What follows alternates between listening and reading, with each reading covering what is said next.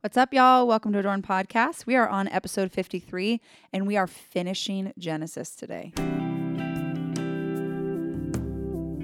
Hi, friends, and welcome to the Adorned Podcast. We're your hosts, Erin and Casey. We would love for you to come join us each week as we discuss what it means to be made beautiful by God's Word. Whether you are a college student walking to class, a mom folding laundry during nap time, or a boss babe sitting in rush hour traffic, we hope that we can encourage and inspire you to pursue a deeper understanding of the Bible. How crazy is that? Does it feel so weird that we're done? It does. I mean, we got to get through these 9 chapters. Yeah, we're almost done. If we can get through these 9 chapters, we'll be good. I mean, I don't know. It kind of feels like we've been studying it forever, but at the same time, it just feels like yesterday we were talking about creation. Yeah, so it's kind of bittersweet, it right? is. It's been so cool to see God through this book, but then also it makes me excited to then jump into something else. Yeah, and it feels like an accomplishment, like to really dive in and study thoroughly the whole book of Genesis, 50 chapters. Yeah, and if you've made it this far listening, good for you. This is a lot of stuff. It is. So we left off last week, right kind of in the middle of Joseph. So just to kind of catch you up real quick, if you haven't listened to that one, where we left off was Joseph had just interpreted Pharaoh's dreams about the famine, the 7 years of abundance and then 7 years of famine, and it was all starting to come true. The famine was hitting really hard in the land, and we're going to pick up in chapter 42. Yeah, so Jacob heard that there was grain for sale in Egypt, so he sent 10 of his sons. So he sent all of his sons except for Benjamin because since Joseph was gone, Benjamin was now kind of his favorite because he was his other son from Rachel, and he didn't want anything to happen to him. So he kept Benjamin at home. And Joseph was now the governor that was in charge of distributing the food to all the people. And so Joseph's brothers came and they bowed before him to ask for food. And I've always just pictured this in my head and thought it's just so, it'd be just such a intense scene. Like in my head, it's kind of one of those dun dun dun. Yeah. Like, are they going to recognize Joseph? Is Joseph going to recognize them? And they did not recognize Joseph, but Joseph did recognize the brothers.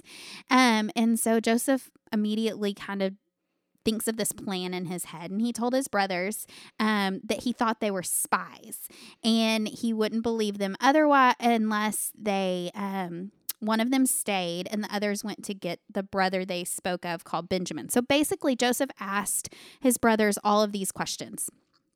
Who's your daddy? Do you have any more brothers? Where do you come from? All of these questions. And the brothers were answering him, and they were answering him truthfully. But Joseph was like, no, you're spies. And basically he kept saying this to them to get them to give him more information and also just to kind of trick them into believing that he didn't know who they were. And so and we see that, his dream, right? Of them bowing down. Was coming true. Of that. Right. So you also have to think, what was Joseph thinking at this time? Was he, if it were me, I'd have been like, ha, I told you so. Yes, I told you I so. know. This is happening. I don't know how he stays quiet. Right? Like, we're going to see that he stays quiet for years, and I don't crazy. know how he does it. Yeah. But so basically he says, one of you stay here and the others go get Benjamin. And they then kind of looked at each other and they were like, we're not guilty of what he's saying we're guilty of. We're not spies. Like, we're telling him the truth, but we are guilty of other things. And so this is what they said. In truth, we are guilty concerning our brother, and that we saw the distress of his soul when he begged us and we did not listen. That is why this distress has come upon us. So, and that's in Genesis 42:21. And so they were starting to feel guilty because in my study Bible, it says their consciences were awakened. So one of those things where like they were being accused of something, and even though they were being accused of the wrong thing, they were still starting to really feel guilty for what they had done to Joseph. Yeah. So that's interesting. That's interesting. So they still didn't know that it was Joseph, right? Like they still weren't aware of that. And Joseph obviously knew what was going on at all this time, but they did what he he asked, right? Yeah. Yeah. They ended up going back, and Joseph, they didn't know that Joseph was able to understand all they were saying. And I did a little bit of reading about this because I was like, wait a second. Because Joseph had basically turned himself into an Egyptian by this point. So he had an interpreter between them. So they didn't know that he could understand what they were saying without the interpreter interpreting it, which I thought was really interesting. Yeah. So they didn't know that Joseph had heard all of this. But Joseph realized at this point, when he heard them talking about their guilt, Joseph realized that there was a chance for reconciliation because he heard them confessing, even though they were just kind of confessing to each other. He heard that, and he saw kind of a glimpse of what was going on in their heart. And so I think this had to be a huge relief to Joseph to see, okay, there is possibility for reconciliation. Because, I mean, he had to be thinking when his brothers came, which is kind of why he devised this whole plan. He wanted to see if they had had a heart change or if they were still the evil brothers that threw him into the pit. And then ate their lunch. Exactly. Like there was no exactly. remorse. Like they didn't care. So he needed to see if they had really been changed. So then he decided to keep Simeon. Once they said, okay, you know, we'll do this. He kept Simeon there with him, and he ordered their bags to be filled with grain and the money that they had brought to be put back in the bags. Which seems weird just at first glance, It right? does. Like, it does. So what do you think he was doing there? I don't really know. Okay. Like, I've read about it some, but I'm not really sure. Do you have any insight? So the main thing I heard when reading about that was it was almost like a test. Okay, that's what I thought. But a lot of people also interpret it and can point to Jesus, like, and point to the fact that he gives more than we deserve. So he didn't want them to think like they had earned that favor, that they had earned that food, that instead he's saying, you know, I'm going to give you food and I'm also going to let you keep your money. Like, so just even more unmerited grace. Yeah. So, there's a couple different beliefs on that, but I thought that was interesting that he gave the money back too. Yeah. And I thought it was also interesting because when they saw that the money was in the bags, it said that it scares them. Yeah. And in verse 28, it says, what is this that God has done to us? And it's them recognizing that it's God's hand at work in this. And I thought that was kind of cool. They didn't say, oh, like Joseph must have put the money back in there, or you know, there's been a mistake. It was God's hand at work. But then it's also talking about them being scared. So I was like, is that fear of the Lord? Like, is it? I don't know. When I was researching this, it sounded more like that they were afraid that it was going to look like they were stealing. Okay, that was my first thought. But then they were like, the Lord has done this to us. So it was kind of, I don't know. It was kind of confusing to me to really understand what was going on. Oh, that's a good point. But then they tell Jacob all that had happened, and you know, they said, we need to take Benjamin back with us. And Jacob was like, you are not taking Benjamin because like, I've I don't already trust lost Joseph, and now I've lost Simeon as well. How am I supposed to know that he's going to be able to come back? Right. And so he's like, no, not letting him go. And so Reuben felt so guilty and said, kill my two sons if we don't return with Benjamin. But Jacob was still like, no, thank you. I'm Here's keeping some my collateral. son here. And still didn't work. Still didn't work. But then starting in chapter 43, they got to a place where they completely were out. They ran out of grain, and the famine had struck so hard that Jacob finally was like, you know what, you need to go get more food. But they told him they can't. They won't give us anything unless Benjamin goes with them. And Jacob then wants to know why they had told Joseph about their younger brother. And he's like, well, why did you even tell them you had a brother? Right? Like if you would have just not said anything. Yeah. So we're seeing that little bit of deceiver come back out in Jacob where he had been, you know, changed person. But then he's like, no, you should have deceived him. So I thought that was interesting that we have to remember that, you know, as soon as we're washed with the blood of Jesus, we are forgiven and we're given a new identity. But that doesn't mean that old identity isn't going to try to rise up, and we're going to have to continue to put that old identity to death and remember to walk in that new identity. That's good. Yeah. So basically they say, well, Joseph was asking us all the questions. Like we're not going to lie to him. And I'm sure Jacob, like you said, he was thinking, well, you should have. But this time Judah says he will take care of Benjamin if Jacob will just let them go. And so we see that Joseph's plan for family unity is beginning to work because Judah is then willing to sacrifice himself to go and get this food and to make sure that Benjamin comes home. Yeah. So Jacob finally agrees. And he says to take all of these gifts and double the money and be sure to return with Benjamin. Don't forget that fact, right? And then they go back. How far is that journey? Did you ever look that up? No, I didn't look it either. up. I meant to. Yeah, I don't know how far that is. But anyways, they head back. And they come again before Joseph, and he sees that Benjamin was with them. And he asked for a meal to be prepared for the men at his house. And the brothers thought that they were in trouble because of the whole money situation where the money was put back in their bags. But the steward of Joseph's house he replied to them saying, "Peace to you. Do not be afraid. Your God and the God of your father has put treasure in your sacks for you. I received your money." And then they brought Simeon out to him. So it's kind of just reminding them, like, no, like you said, God had done this to you, but done it for good. Yeah. You know, because maybe before when they said it, they were saying it as like God is punishing us or something like that. That was one of the things that I thought about. I was like, did they think that God put the money there so they would get in trouble with Joseph? Like, what? It was all real confusing. So yeah, it was for their good.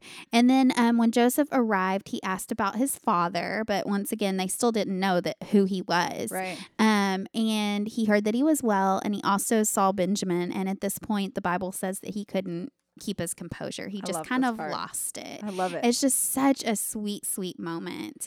And so then he prepares this big meal, and Joseph has them sit in birth order. And it said in my notes, it says in the Bible that the brothers were amazed, and it didn't really, I just thought, oh, they're amazed because of this big feast or because of this food. But it said in the notes in my Bible, they were amazed because of the seating arrangement. Because how would Joseph know their birth order? Oh, that's funny. Isn't that Maybe cool? he's giving them like a little hint. Yeah. I know this about It's you. amazing that he knew about that. Well, we know it's not that amazing because they're his brothers, right. but they didn't know that. Yeah. So they all ate, and Benjamin was served 5 times more than the rest. And it also said in my notes that this was to test the brothers' jealousy to see if their hearts had really changed. Wow. So Joseph, that's just, he keeps putting in these little tests to see, are they really changed? Yeah. Are they really changed? And I don't think I've ever thought about that in reading this story before. I never really picked up on these little things that Joseph was doing, but he was being very strategic to see, like, have their hearts really changed? Yeah, that's interesting. And then chapter 44, we are flying through. We're doing great, guys. We're doing great. All right. Joseph decides to really test the family fidelity by hiding the silver cup in Benjamin's sack when he goes to send them home. So like Casey said, another test for them to see. And he puts it in Benjamin's. So, the brother that just received 5 times more food than everybody else, and the brother who's also now the favorite of the father. So very intentionally testing them here. And he has his steward chase them down to look for the cup. And the brothers are so sure that none of them have it that they say, whichever, of your servants are found with this shall die. And we will also be my Lord's servant. So they didn't know because none of them had taken it. Right. So they were so sure none of us took it. And this part of the story always kind of throws me. I'm like, it just seems, I don't know. It seems kind of strange. It is strange. And I thought the same thing. I was reading my notes and I studied on it for a while. And it talks about also, it says several times the cup used for divination. And like even Joseph is like, who took my cup that is used for divination? And I was like, wait, Joseph believes in the one true God. And that... it said that was part of his ruse, like just to make it more real, because apparently they had special cups that were used, something about like looking at the water in this cup would like predict the future or something like that.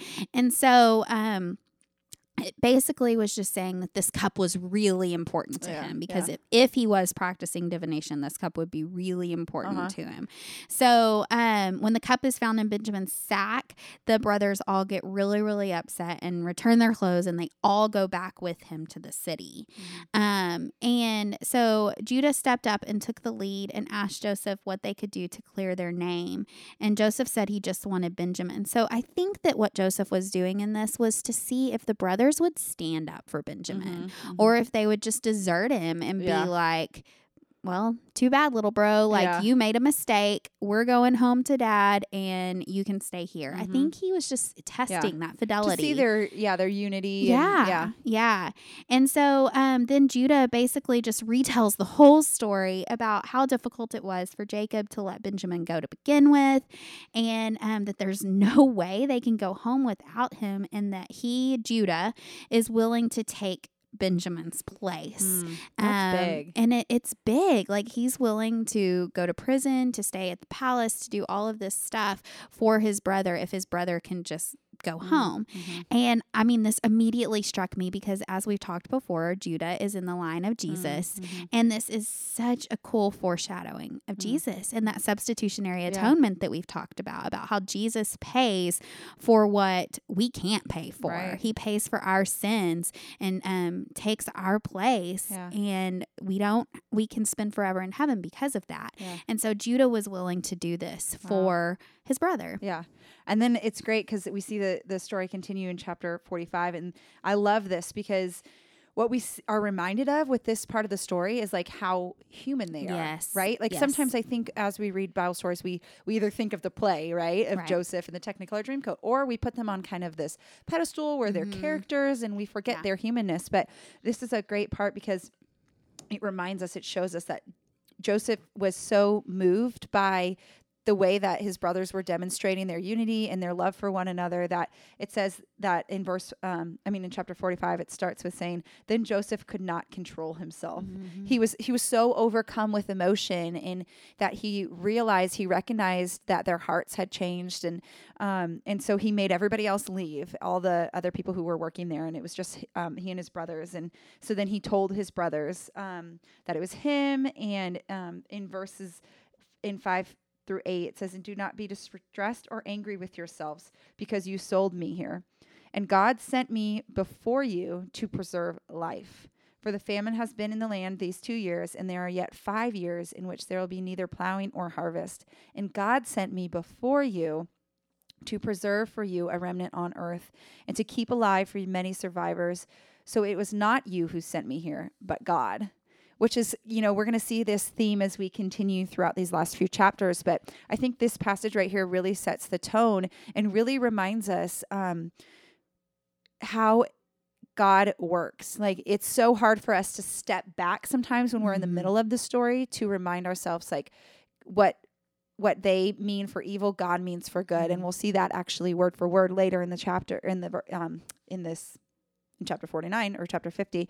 But I think it's a good place for us to stick right here with verses 5 through 8 of chapter 45, where he's telling them, don't be mad at me because you sold me here. Like, God sent me to preserve life. And the fact that Joseph is even able to recognize that, I think, is a really good reminder for us that the reason Joseph was able to have peace throughout all of these hardships and the ups and downs. I mean, he had some big extremes, right? From the pit to Potiphar's house to the prison to being the leader and the governor for Pharaoh and being in control of all things. I mean, he had some pretty big extremes, kind of like we see with Paul. That's what I was going to say. I was thinking about Paul when we were talking about in Philippians. Yes. And the thing that, is able to ground him is actually his theology. And we've talked about this a little bit as we've gone, but just reminding ourselves, like, what do we believe about God is the most important thing about us. And we see that through Joseph. He knew who God was, and he was able to rest in that. And so he knew that God had sent him there. And just being able to recognize that is incredible. And I think, if you're going through something right now where you're either in an extreme or whatever it is, or you feel like you can't understand why you're going through what you're going through, maybe root yourself in these last couple chapters of Genesis and reminding yourself, like, God has a plan and God has a purpose for you exactly where you are. Yeah. Yeah. So then we see that Pharaoh was happy that Joseph's brothers were there. When he found out what was going on, he was pleased and basically said, we'll give you the best of everything. The land, food, we'll give you it all. And that made me so happy that Pharaoh was happy. I love it. Yeah, because it could have been easy for him to just be like, you're not our people. You're not, but he, and that just speaks again to Joseph, like Joseph's character. Yes. Because that's the only reason Pharaoh cared, was because it was Joseph's family. Yeah, exactly. So then in verse 24, when the brothers are going to go back to Jacob, Joseph says, do not quarrel on the way. And this is just a good reminder for us not to fight and argue. And this could have been referring to them not arguing about who was responsible for what had happened to Joseph and how to explain it to their father. Because I can imagine, I mean, Jacob still doesn't know that Joseph's alive. And they have to go back and figure out what they're going to say. They got to own it. Yeah. So basically Joseph saying, like, don't let this cause any problem between y'all. Yeah. So then they go back and they tell Jacob that Joseph is alive, and he didn't believe them. So they said all Joseph said and showed them what Joseph sent with them.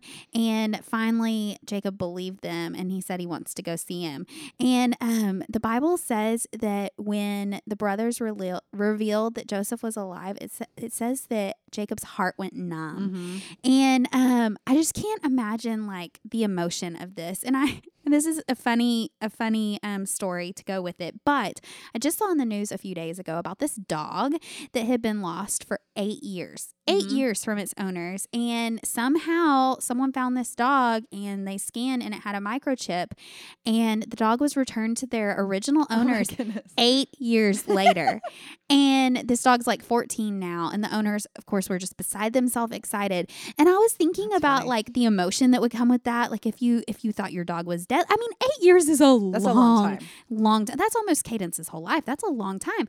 And I was just thinking about how excited you would be and just overcome with emotion. This is a child. Right. Like, this is a person. Yeah. That Jacob just knew was dead. His favorite child. And he knew. He had seen the blood on the robe. He knew he was dead. And then years later, he hears, hey, he's alive. And you can go see him.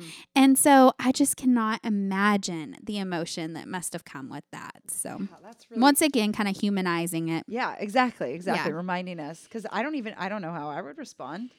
I mean, I probably would be like, no, that's not real. Right. Which is what he did at first. Nah, that's not real. That's not real. That can't be true. And then we start in chapter 46. So Jacob, convinced, he's excited. He wants to go see him. He's like, let's do this. So they pack up their stuff and they head on their way. And I thought it was interesting because it notes that like they offered sacrifices along the way. And then God speaks to Jacob again.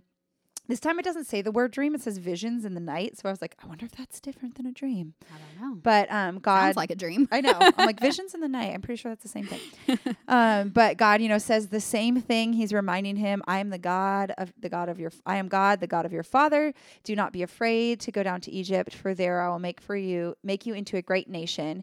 And I myself will go down with you to Egypt. And I will also bring you up again, and Joseph's hand shall close your eyes. So he's reminding him, he's the same God. It's the same promise. He's saying, I will be with you, like he has said since we saw way back when he headed out from the land last time. Yeah. And we're also seeing him remind him of the promises he made to Isaac and to Abraham, the whole make you into a great nation thing. I mean, that comes from the promise that he made to Abraham. And I mean, Jacob had to be scared to go to Egypt because he's going to see this son that he hadn't seen in years and years and years. Yeah. And also, like, the Egypt and the Israelite, like, they weren't exactly best friends. And so going there anyway is intimidating. So it's just that reminder, again, God saying, I'll be with you. This is what you need to do. And then that sweet little note at the end that says, Joseph's hand shall close your eyes. So it's telling him, like, you will be able to be with Joseph until you die. Yeah. So that's cool. That's cool. Yeah. Then we get this long list of who was traveling, and it reminds us, that genealogy and lists and that kind of thing are important in the Bible. And then I think this time it was really reminding me that, God is both transcendent and he is above us and outside of time, but yet he also cares about the details. And then I recently heard something really good about genealogy and lists in the Bible. And it was telling us that not only are these showing us that God cares about the details, but they're also a really great tool for us to remember that these are historical documents, and it helps us to prove that the Bible is true because we see these lists and we're able to compare them to other historical documents and show the accuracy. And so it's a good tool for apologetics to say, hey, look how historically accurate the Bible is. So I thought that was a really good reminder. Yeah, I like this point a lot. It made me think of, I think it was last episode, we were able to count the generations and see the numbers line up. God had said there will be 4 generations, and we were able to count the generations.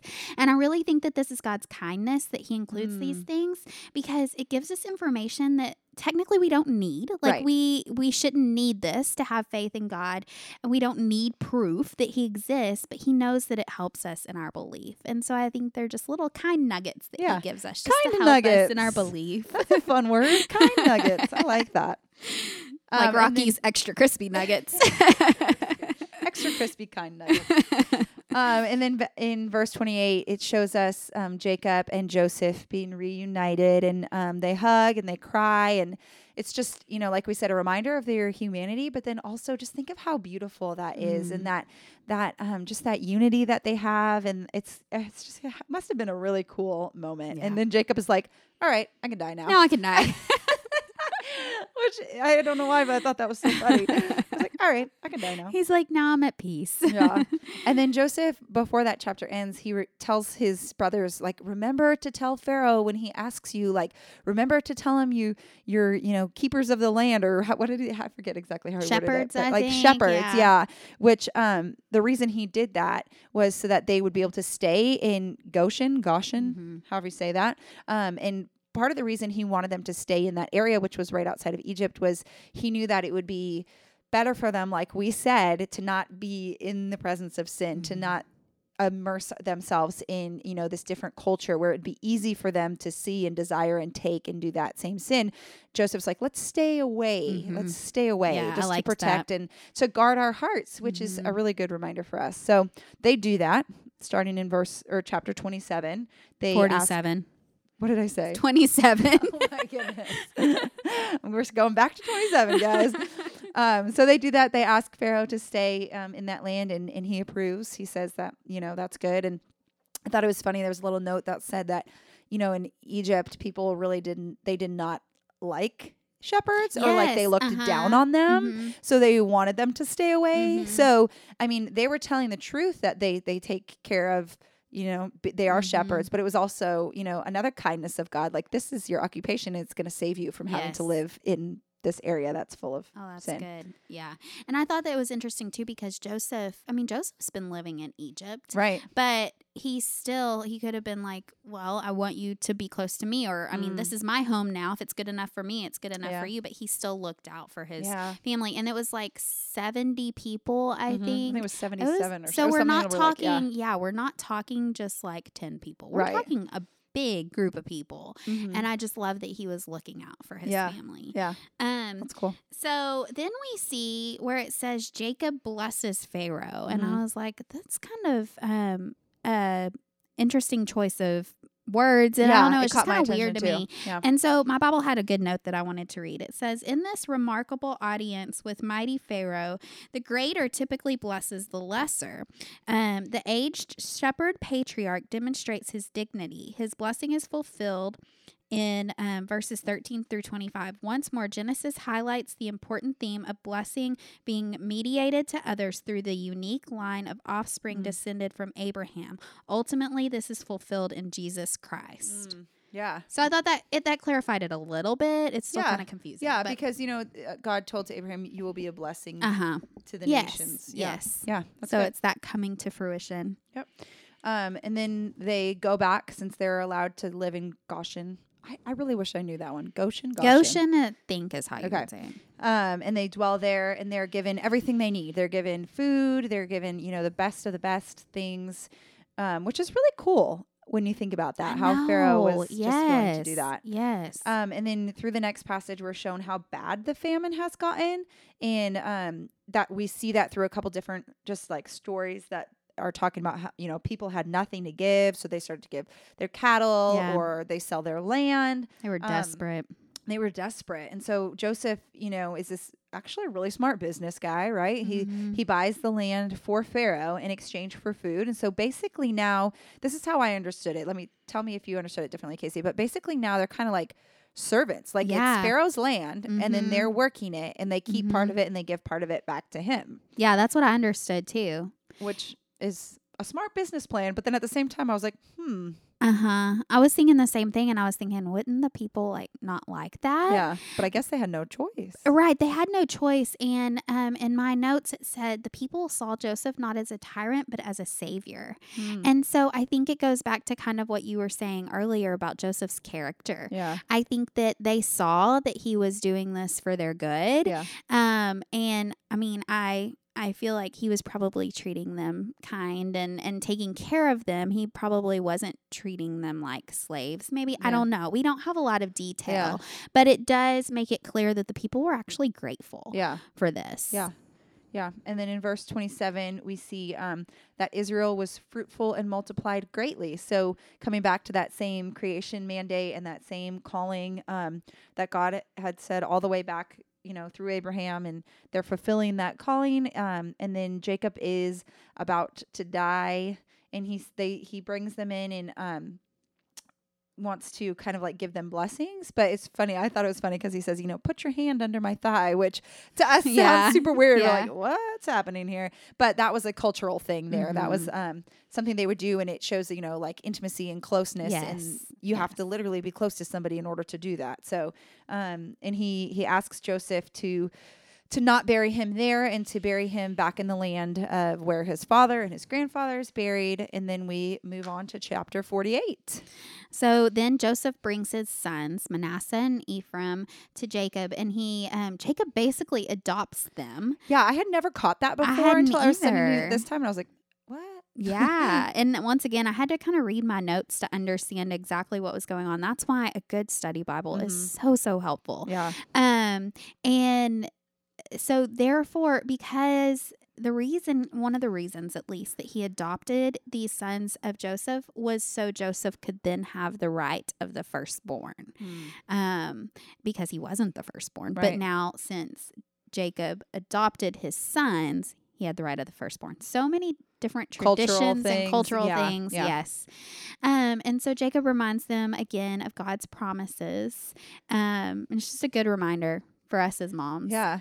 And I think it's, a lot of times we, not even necessarily as moms, but just as believers, we sometimes think everybody else understands everything. Like, oh, they already go to church. They already understand the gospel. They go to church. They understand the importance of reading their Bible, or they know how to read their Bible. But I think it's important for us to take what God has given us and to use that to disciple others, whether it's your kids or, someone younger than you or just somebody who's younger in the faith than you. What we see Jacob doing here is saying, this is what God has told me, and now I'm going to tell you. Yeah. And that's a big part of the Great Commission, which we should be doing every day. That's good. Yeah. So when Jacob was about to give the blessing, Joseph automatically put Manasseh on the right and Ephraim on the left because of their birth order. Manasseh was oldest, Ephraim was younger, and the right is the side that gets like the most blessing. But Jacob switched them. And in verse 19, he says, let's see, because Joseph was really confused by this. Yeah. And so he said, I know my son, I know he shall also become a great people, and he also shall be great. Nevertheless, his younger brother shall be greater than he, and his offspring shall become a multitude of nations. So Ephraim, actually, if we look ahead in the Bible, becomes the dominant Israelite tribe in the northern part of the promised land. Yeah, and I thought this was super interesting that when we hear about Joshua, who ultimately after Moses is the one who leads the Israelites into the promised land, Joshua comes from that line. Yeah, from Ephraim's that's line. so cool. Yeah. And just once again, we see that Jacob is going out of the cultural norm of the firstborn getting the blessing. He's giving it to the secondborn, and that just shows that, like God's sovereignty. It's not about our cultural norms. It's about whatever God chooses to do, which is sometimes so confusing. Yeah. But it's the way God works. Yep. So we need to just be okay with it. Yep. And then Jacob just reiterates that God will be with them and he will bring them into the land of their fathers. And then chapter 49, we're almost done, you guys. Wow, this is crazy. So chapter 49 is, I'm going to encourage you to read it. And if you have a study Bible, read it alongside your notes or a commentary, because it's changes pace a little bit. Mm-hmm. And Jacob starts basically prophesying over his sons. So he goes through all of his sons. So we're going to hit a couple of the highlights of this. Yeah, so in verses 9 and 10 is where we find the prophecy over Judah. And if you remember, last week we talked about how I always assumed the line of Jesus came through Joseph, but actually it comes through Judah. And so here's Jacob's prophecy over, or blessing over Judah. It says, Judah is a lion's cub. From the prey, my son, you have gone up. He stooped down and he crouched as a lion and as a lioness. Who dares rouse him? The scepter shall not depart from Judah, nor the ruler's staff from between his feet, until tribute comes to him, and to him shall be the obedience of the peoples. So we see here this pointing towards the fact that Jesus is going to come through his family line. Yeah. Yeah. Yeah. And we see, we talked about this last week, but if we flip all the way to Matthew, and we thought we would just kind of read through that little part right now just to show you that we're not making it up. But in the genealogy, starting with Matthew, and if you know about the Gospels, Matthew is written to mostly to the audience of the Jews. And so it was very important for them to understand the line of Jesus. And that's why Matthew's genealogy is really thorough. And he says, let's see. So we'll just start with verse 1. The book of the genealogy of Jesus Christ, the son of David, the son of Abraham, who was the father of Isaac, Isaac the father of Jacob, Jacob the father of Judah and his brothers, and Judah the father of Perez and Zerah by Tamar, and Perez the father. So like we talked about last week when we were learning about Tamar and Perez, we see that right there in the very beginning of the Gospel of Matthew. Oh, so cool. Once again, just God's kindness and giving us those little details. Yeah. And I think it's a really good reminder, because like I said last week, I get kind of frustrated thinking there's all this about Joseph and then he doesn't even end up being in the line of Jesus.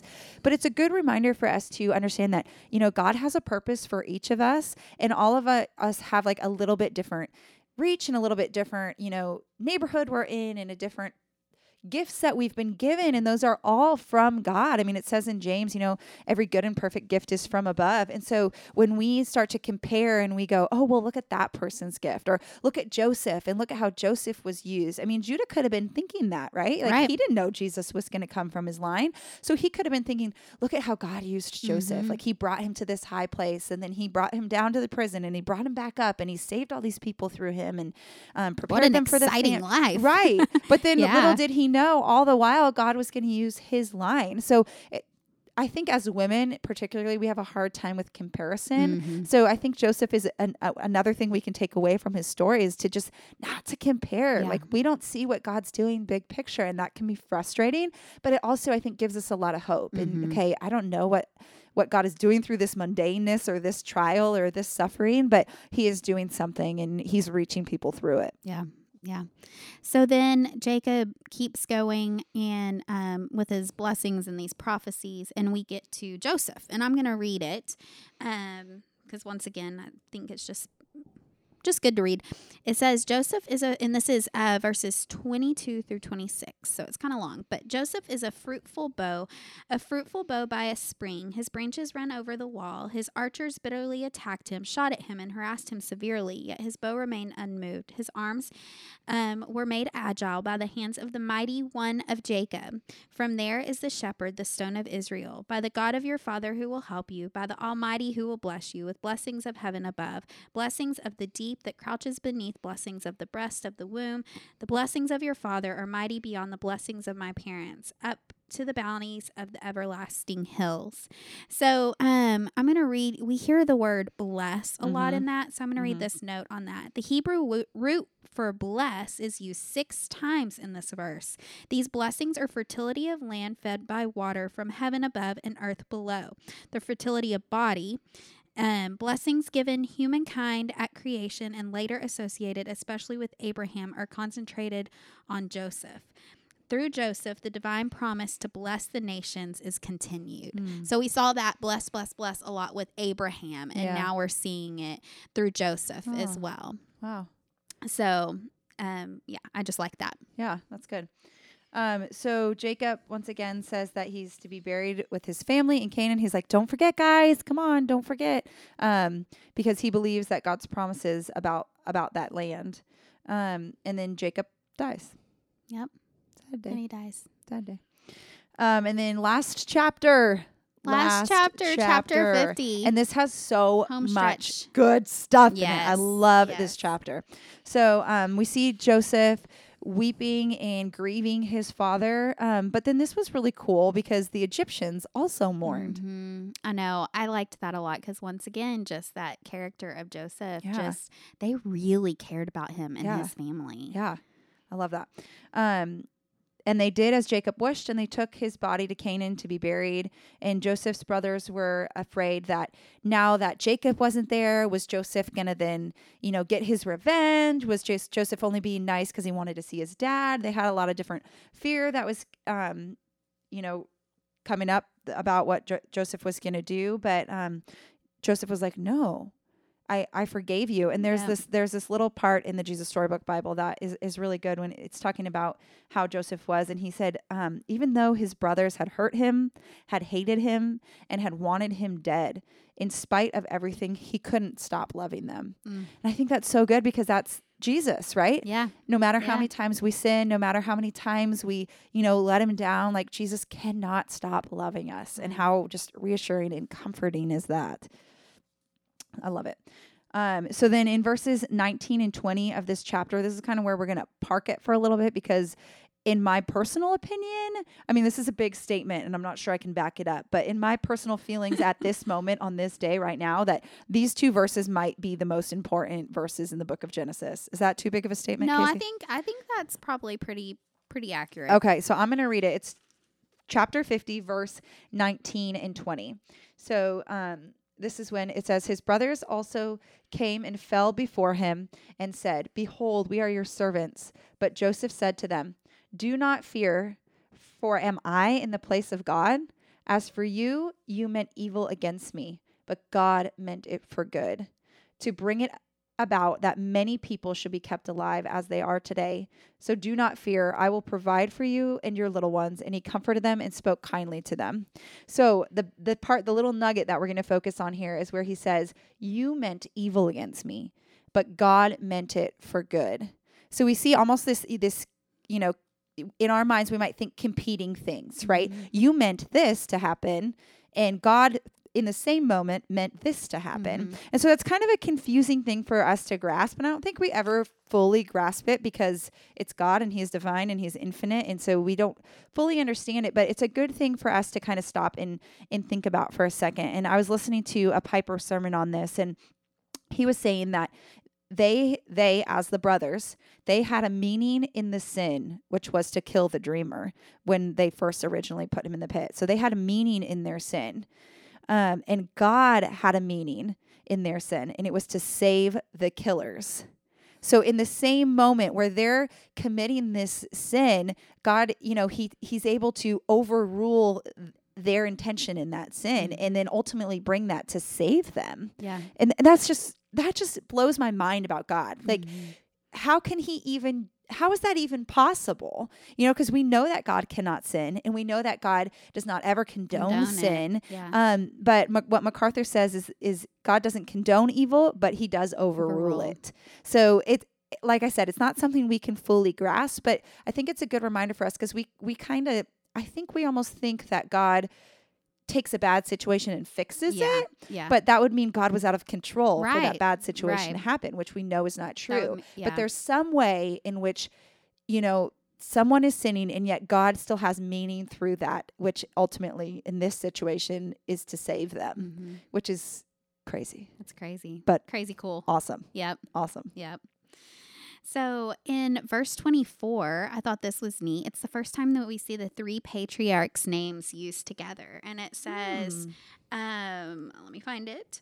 And Joseph said to his brothers, I am about to die, but God will visit you and bring you up out of this land to the land that he swore to Abraham, to Isaac, and to Jacob. So I love that that's kind of Yeah. one of the last notes that we end this whole book on. Yeah. And Joseph also wants to be buried in the promised land. And this does not happen right when he dies, but we see this in later in Exodus, I believe, when Moses carries his bones out of Egypt. Yeah. And we saw a play last year, play about Moses. It was a musical, and it was really cool because they focused on that a lot, about the bones of Joseph. I had never even known that. I didn't either. Yeah. But they really brought this out in this musical, and just how important Joseph was to the Israelites. Like, they really showed that in this musical, and it really made me think, wow, like, yes, he was. We think of Moses as being important, right? We think of he led them out of Egypt. So I mean, he's an important guy, but none of that would have been possible without what Joseph had done. Yeah, which is why reading Genesis is so important. It is. Yeah. It is. Yeah. Yeah. So then that's pretty much the end. He was 110 years old when he died, and then that's the end of Genesis. Wow. We made it. So before we end this episode, I thought it would be a cool idea for us to kind of take from this story in particular. We'll do another episode next week, which will be our kind of recap, our debriefing of Genesis, if you will. But talking about the story of Genesis in particular, I thought it'd be cool if we could spend a little time maybe just talking about, because we've referenced, like this is foreshadowing of Jesus and how Joseph is, we can draw some parallels between Joseph and Jesus. So maybe we'll finish with just doing a little, where do you see Jesus in the story of Joseph? Yeah, so I think one of the first places we see is God's saving victory for his people happens through sin and suffering. And this pattern continues all over the Bible. And it gives us a framework for when Jesus comes, like how everyone hated him and persecuted Jesus, but then he was our savior. Yeah. And so, yeah, I mean, we see that, like I said, all throughout the Bible, and we see it today too. Yeah. Like, there's sin, there's suffering, but Jesus is better than all that. Yeah. Yeah, I think another way we see it through Joseph is that Joseph, bears the burden of their sin. It's not like the brothers had sinned against someone else and then Joseph goes and saves them. Like, he was directly affected by the sin that they were committing. Just like Jesus takes our sin on the cross and bears it for us. Joseph was, bearing the burden of their sin.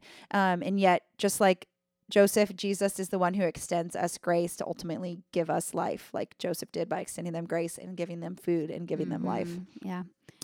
Yeah, and then there's this one quote from the A.W. Pink book that I thought he has like 3 chapters on parallels between Joseph and Jesus. That's cool. So if you want to learn more about that, it's Gleanings from Genesis by A.W. Pink. But what he says, and I thought this was interesting, this is more about the book of Genesis in total, but he talks about Adam represented Jesus's headship, Abel represented his death, Noah represents his work in providing refuge for his people, but the fullest and most striking of all of these was Joseph.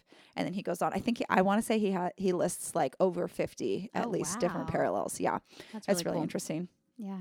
And then we had talked about a little bit how we said in the chapter, I think 45, where it was talking about how they meant it for evil, but God meant it for good. And then again in chapter 50, where we talked about that. And another way where we see that is in Psalms. So just to kind of end us here in the story of Joseph and actually in the story of Genesis, but to remind ourselves like the importance of biblical literacy and how when we find something in the Old Testament, we can also find it in Psalms and New Testament and references and tie those together to remind ourselves that it is one story.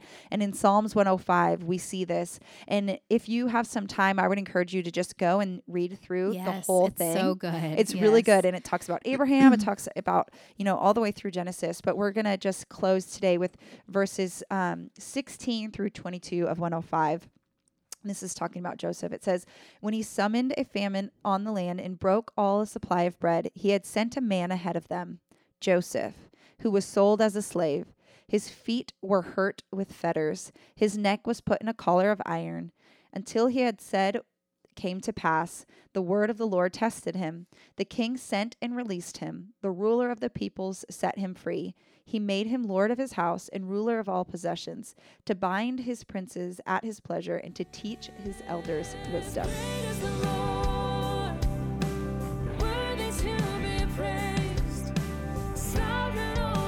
If you've enjoyed this episode, please feel free to subscribe and leave a review on iTunes, and most importantly, share with a friend.